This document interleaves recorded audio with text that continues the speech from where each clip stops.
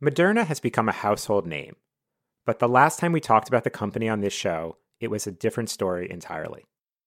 That was back in the summer of 2019, just a few months after the company had gone public, and it was still trying to win the support of investors.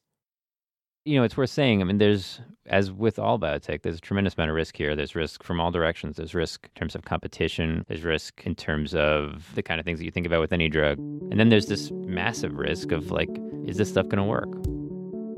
That was my colleague Josh Nathan Kazis back in August 2019, just after he had written a cover story on Moderna and its promising messenger RNA technology. Little did we know how much we'd be talking about the company 2 years later. I'm Alex Ewell. Welcome to the Readback from Barron's. This season, we're winding back the clock and unraveling the stories of the companies behind the biggest and most fascinating IPOs to answer a key question. How do we put a price on innovation? Today on the show, Moderna's debut was brushed off by investors. Now the company is saving the world. When Moderna went public in December of 2018, I have to admit I didn't pay any attention. It was one of those biotech IPOs that just didn't register with me. There's never a shortage of companies using new techniques to treat illnesses, end disease, or just hack our bodies to make them work better. After all, these are companies with big promise and little current revenue. That gives investors the chance to bet on big rewards down the road, and Moderna inspired big bets. Moderna Therapeutics is a very large private biotech company, has just filed an S-1 to potentially raise about $500 million in an initial public offering. Now, this could be a record IPO for the biotech space. The thing about biotechs is they're usually pretty black and white. Their treatments either work or they don't. It's not altogether different from betting at the roulette table. Except in this case, there are brilliant scientists behind the bet and complex regulations.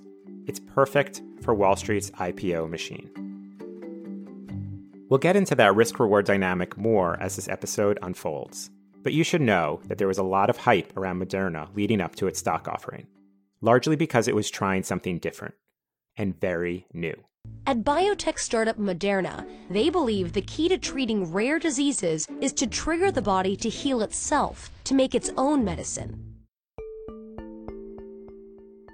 Messenger RNA drugs can make your body produce a protein it is otherwise not producing, which can be very helpful in curing or treating all sorts of, rare diseases, genetic diseases.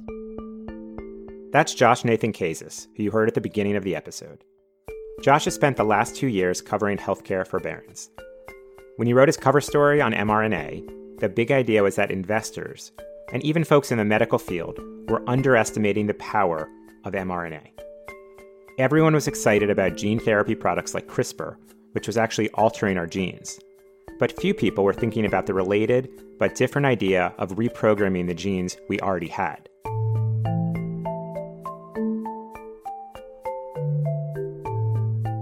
You couldn't list all the companies that have gene therapy programs, but you could list the 4 companies that were notable within the messenger RNA space before 2020. Moderna was one of the 4, in addition to Translate Bio, BioNTech, and Corvex. All of them had pretty sizable valuations, give or take. That brought high expectations as the companies began their IPO journey. Moderna was really the unicorn, so it was the target of a lot of investor skepticism. Heading into its December 2018 IPO, Moderna had a value of $7 billion. The issue is that it remained a niche idea, and much of the market either didn't understand the promise or frankly didn't care. On the day of its IPO, Moderna drew headlines, but it wasn't quite the debut the company would have liked to see. It is a tough tape today in the biotech space. Biotech sector getting hit along with everything else. Not the best debut one would have liked, but when a stock is down like this, you can say they didn't leave any money on the table. The valuation was really high, and there were questions about whether the valuation was legitimate. You got to remember that until a couple of months ago, no mRNA-based drug had ever been put into phase 3 trials, never mind approved. As we'll continue to learn this season, no IPO happens in a vacuum. And the lead up to Moderna's late 2018 listing wasn't exactly ideal. Secretive startup Theranos was a Silicon Valley darling, garnering a private valuation of $9 billion in 2014. But Theranos' successes started to unravel at the end of 2015, when the Wall Street Journal published the first of a series of stories illuminating problems with its blood testing technology. The scandal left investors even more skeptical than usual about new ideas in medicine. I even had some fairly smart, investors and actually personal friends who thought that it might be like a Theranos, like there's really nothing there. That's Hartaj Singh, an analyst who covers biotech for Oppenheimer. You don't have to be a fraud like Theranos to fail in biotech. But Hartaj was highlighting the risk that always exists, even when well-intentioned companies are working on the edge of innovation. I was actually originally quite a skeptic on Moderna and swung from being quite a skeptic to being quite a believer. With all biotech IPOs, there's a certain need to suspend disbelief. The fact is that traditional investing metrics just don't apply to a company that may hit it big or may never see $1 of revenue. That's not a judgment on the businesses. It's just a reality of taking big risks on science. And some folks just can't get comfortable with that risk. The way we think about biotech IPOs has to be very different from the way you think about traditional IPOs. That's Aswath Damodaran. We heard from him in the last episode. He's a professor at NYU who specializes in corporate finance and valuation. If you're going to bet on a biotech IPO, you better do some homework at least on the medical underpinnings of the drug. So, like a professor, to assign homework. But in this case, we're not just talking about reading Wall Street research, because when it comes to the science, financial folks barely know more than you do. That's why it's one of those areas where I steer away from IPOs, because I think I have a comparative disadvantage against somebody who has a healthcare background, who worked in research in that area, who knows a lot more about that drug than I do. So biotech IPOs for me have always been on the no list, at least until they're traded and I have a little more information on them. Because I think that without that sufficient background, you're just buying a pig in a poke. I mean, you're buying it based on somebody's suggestion. Beyond just knowing the science, there are two other factors that make investing in the pharma space tricky. For starters, the process isn't fast. Here's Hartaj again. You go from finding a target for a disease to finding a drug to target that disease, and then going through what's called petri dish testing in vitro to animals, then into human beings, and finally, hopefully, to commercialization. That process takes about 10 to 15 years, all of it all together. Plus, there's always the risk that regulators might call the whole thing off. For any biotech, it's an arduous journey. It's not unlike the road to professional sports. Even the top draft picks in pro leagues sometimes never make the starting lineup. Here's Josh Nathan Kazis from Barron's again. There was a lot of warranted skepticism. I mean, if you jumped at every potentially promising biotech that goes public, you would go bankrupt very quickly. But here's where things get interesting for Moderna. This wasn't just any biotech. This was a company building a platform for innovation.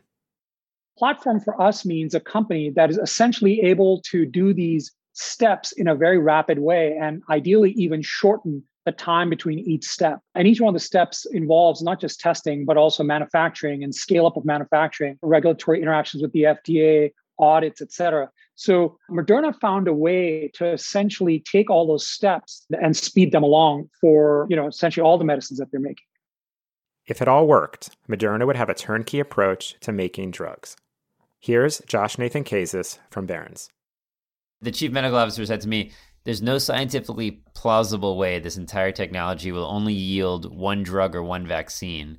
It just doesn't make sense. If it works for an application like a vaccine, it should work for more than one. And that's what got all of us who joined here really excited. So their whole pitch to investors into the market was not, we have this one compound that's going to be great. It's like we're a platform company that is going to be able to offer vaccines and treatments for a whole range of diseases based on our unique approach, which we have figured out in a way that others have not figured out yet. And all of that development was going on in a new space Moderna built. I went to their facilities for a story in 2019, and they had this huge factory. Josh described that trip to Moderna's Norwood, Massachusetts factory formerly a Polaroid plant, in his cover story on the company back in 2019. I also went to their corporate headquarters. I think I wrote in the story that it looked like a moderately profitable doctor's clinic, but out in Norwood at this factory, this facility, they were really getting their systems ready, getting quality control ready, and really manufacturing. I mean, it just looked like a company that was already imagining itself as a commercial stage company and moving in that direction as quickly as they could. But, as quickly as they could in 2019 did not mean late 2020 or early 2021. Their timeline was many more years. Nobody at that office could come close to imagining that they would have a product on the market by the tail end of 2020. That was not in the cards. But neither was a global shutdown because of a pandemic. There's growing concerns about the dangerous coronavirus from China. The number of cases has gone from a few dozen last week to nearly 300 now, and health officials have confirmed that the virus can spread from person to person. First of all, as we know, the World Health Organization just declared this a global health emergency.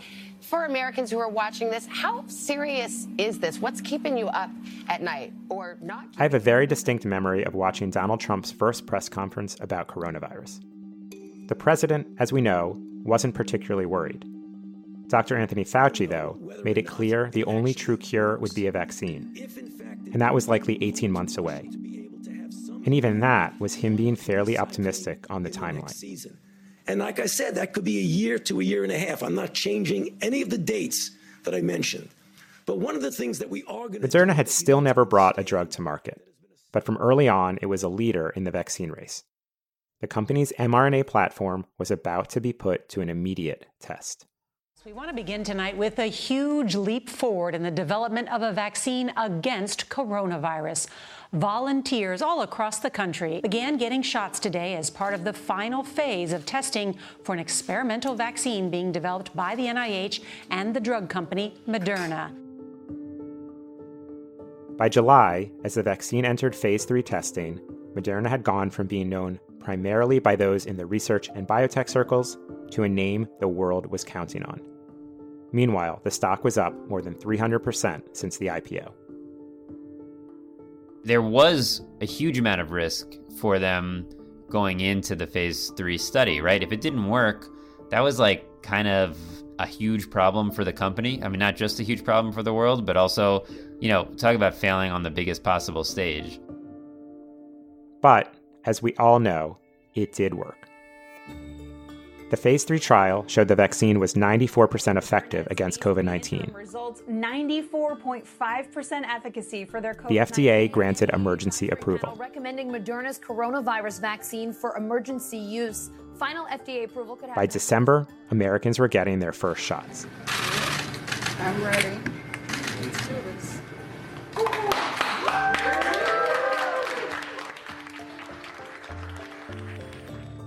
It's just incredibly lucky that messenger RNA technology was at the point where it was at the beginning of 2020. And, obviously the investment that went into Moderna before 2020 was a huge part of it. I don't want to discount that at all. Given everything, it's almost difficult to talk about Moderna as a business or a stock. But the reality is, if not for the IPO and all the investment leading up to it, the company wouldn't have been in a position to move so quickly. Here's Hartaj again. They were able to bring a COVID-19 vaccine to the market in 1 year. The stock was up about 500% in 2020. Now, that usually vaccine would have taken about 4 years, once it started human trials. So if I told you a company did 500% in 1 year, you'd be stunned, right? But if I told you a company did 400% over 5 years, you'd probably not be that impressed. So essentially what happened was it was 5 years worth of stock performance that got compressed into 1 year. As of this taping, Moderna is trialing an updated version of its shot, vaccine 1.1, if you will. The software-like description isn't simply a metaphor. The company has actually taken information about variants and plugged it into the existing framework for its vaccine. In a matter of days, it had an updated shot.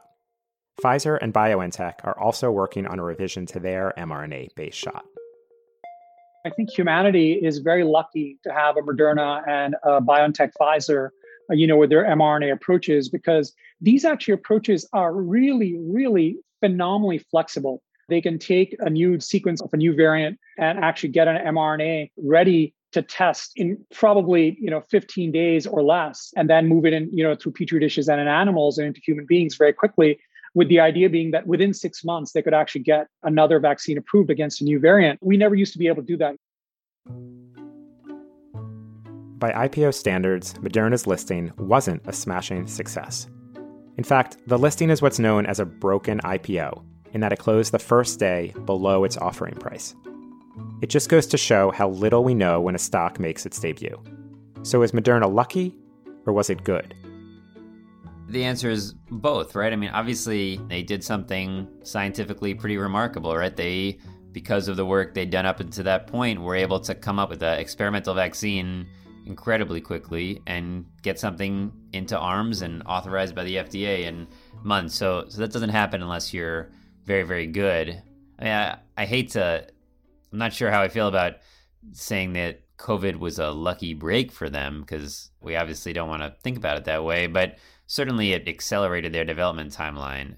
Now with 2020 vision, I think we can say this company would have eventually had a lot of really big products. I mean, they're working on lots of vaccines that are important, and so it was going to happen for them. No one ever had a pandemic as part of the bull case for Moderna, but the bottom line is the company was ready for it. While the IPO was a mixed bag, investors generally got this one right. And so did Josh, back when we talked in the summer of 2019. I mean, what about Moderna is so special that investors think it's worth almost $5 billion?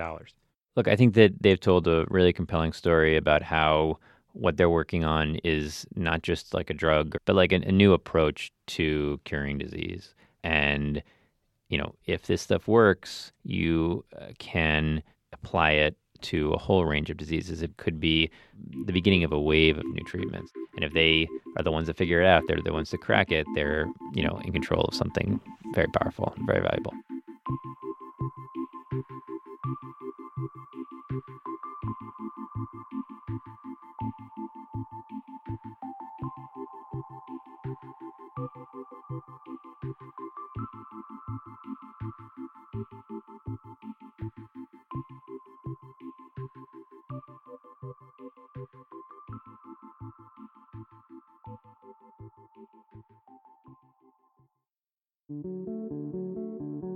Thanks for listening to The Readback. If you're a new listener, welcome. If you've been listening for a while, we're glad to have you back. Either way, we'd love to know what you think of the show. Please leave a review if you listen on Apple Podcasts. Reviews make it easier for others to find the show. You can also email us at thereadback@barrons.com. Thanks to Josh Nathan Kazis, Hartaj Singh, and Aswath Damodaran. And for more coverage on Moderna, you can check out barrons.com. I'm Alex Ewell. The Readback is produced by Meta Lutzoft and Katie Ferguson. Melissa Haggerty is our executive producer. Next week on the show, From Drugs to Food, how Beyond Meat remade the veggie burger into a multi-billion-dollar business. I was constantly looking for meat substitutes. But even all this time later, there are times when I would just love a burger. The thing that I remember with that IPO wasn't the fact that it did well. It wasn't like Uber or Google or Facebook. I mean, their technology was like food. We'll be back next week.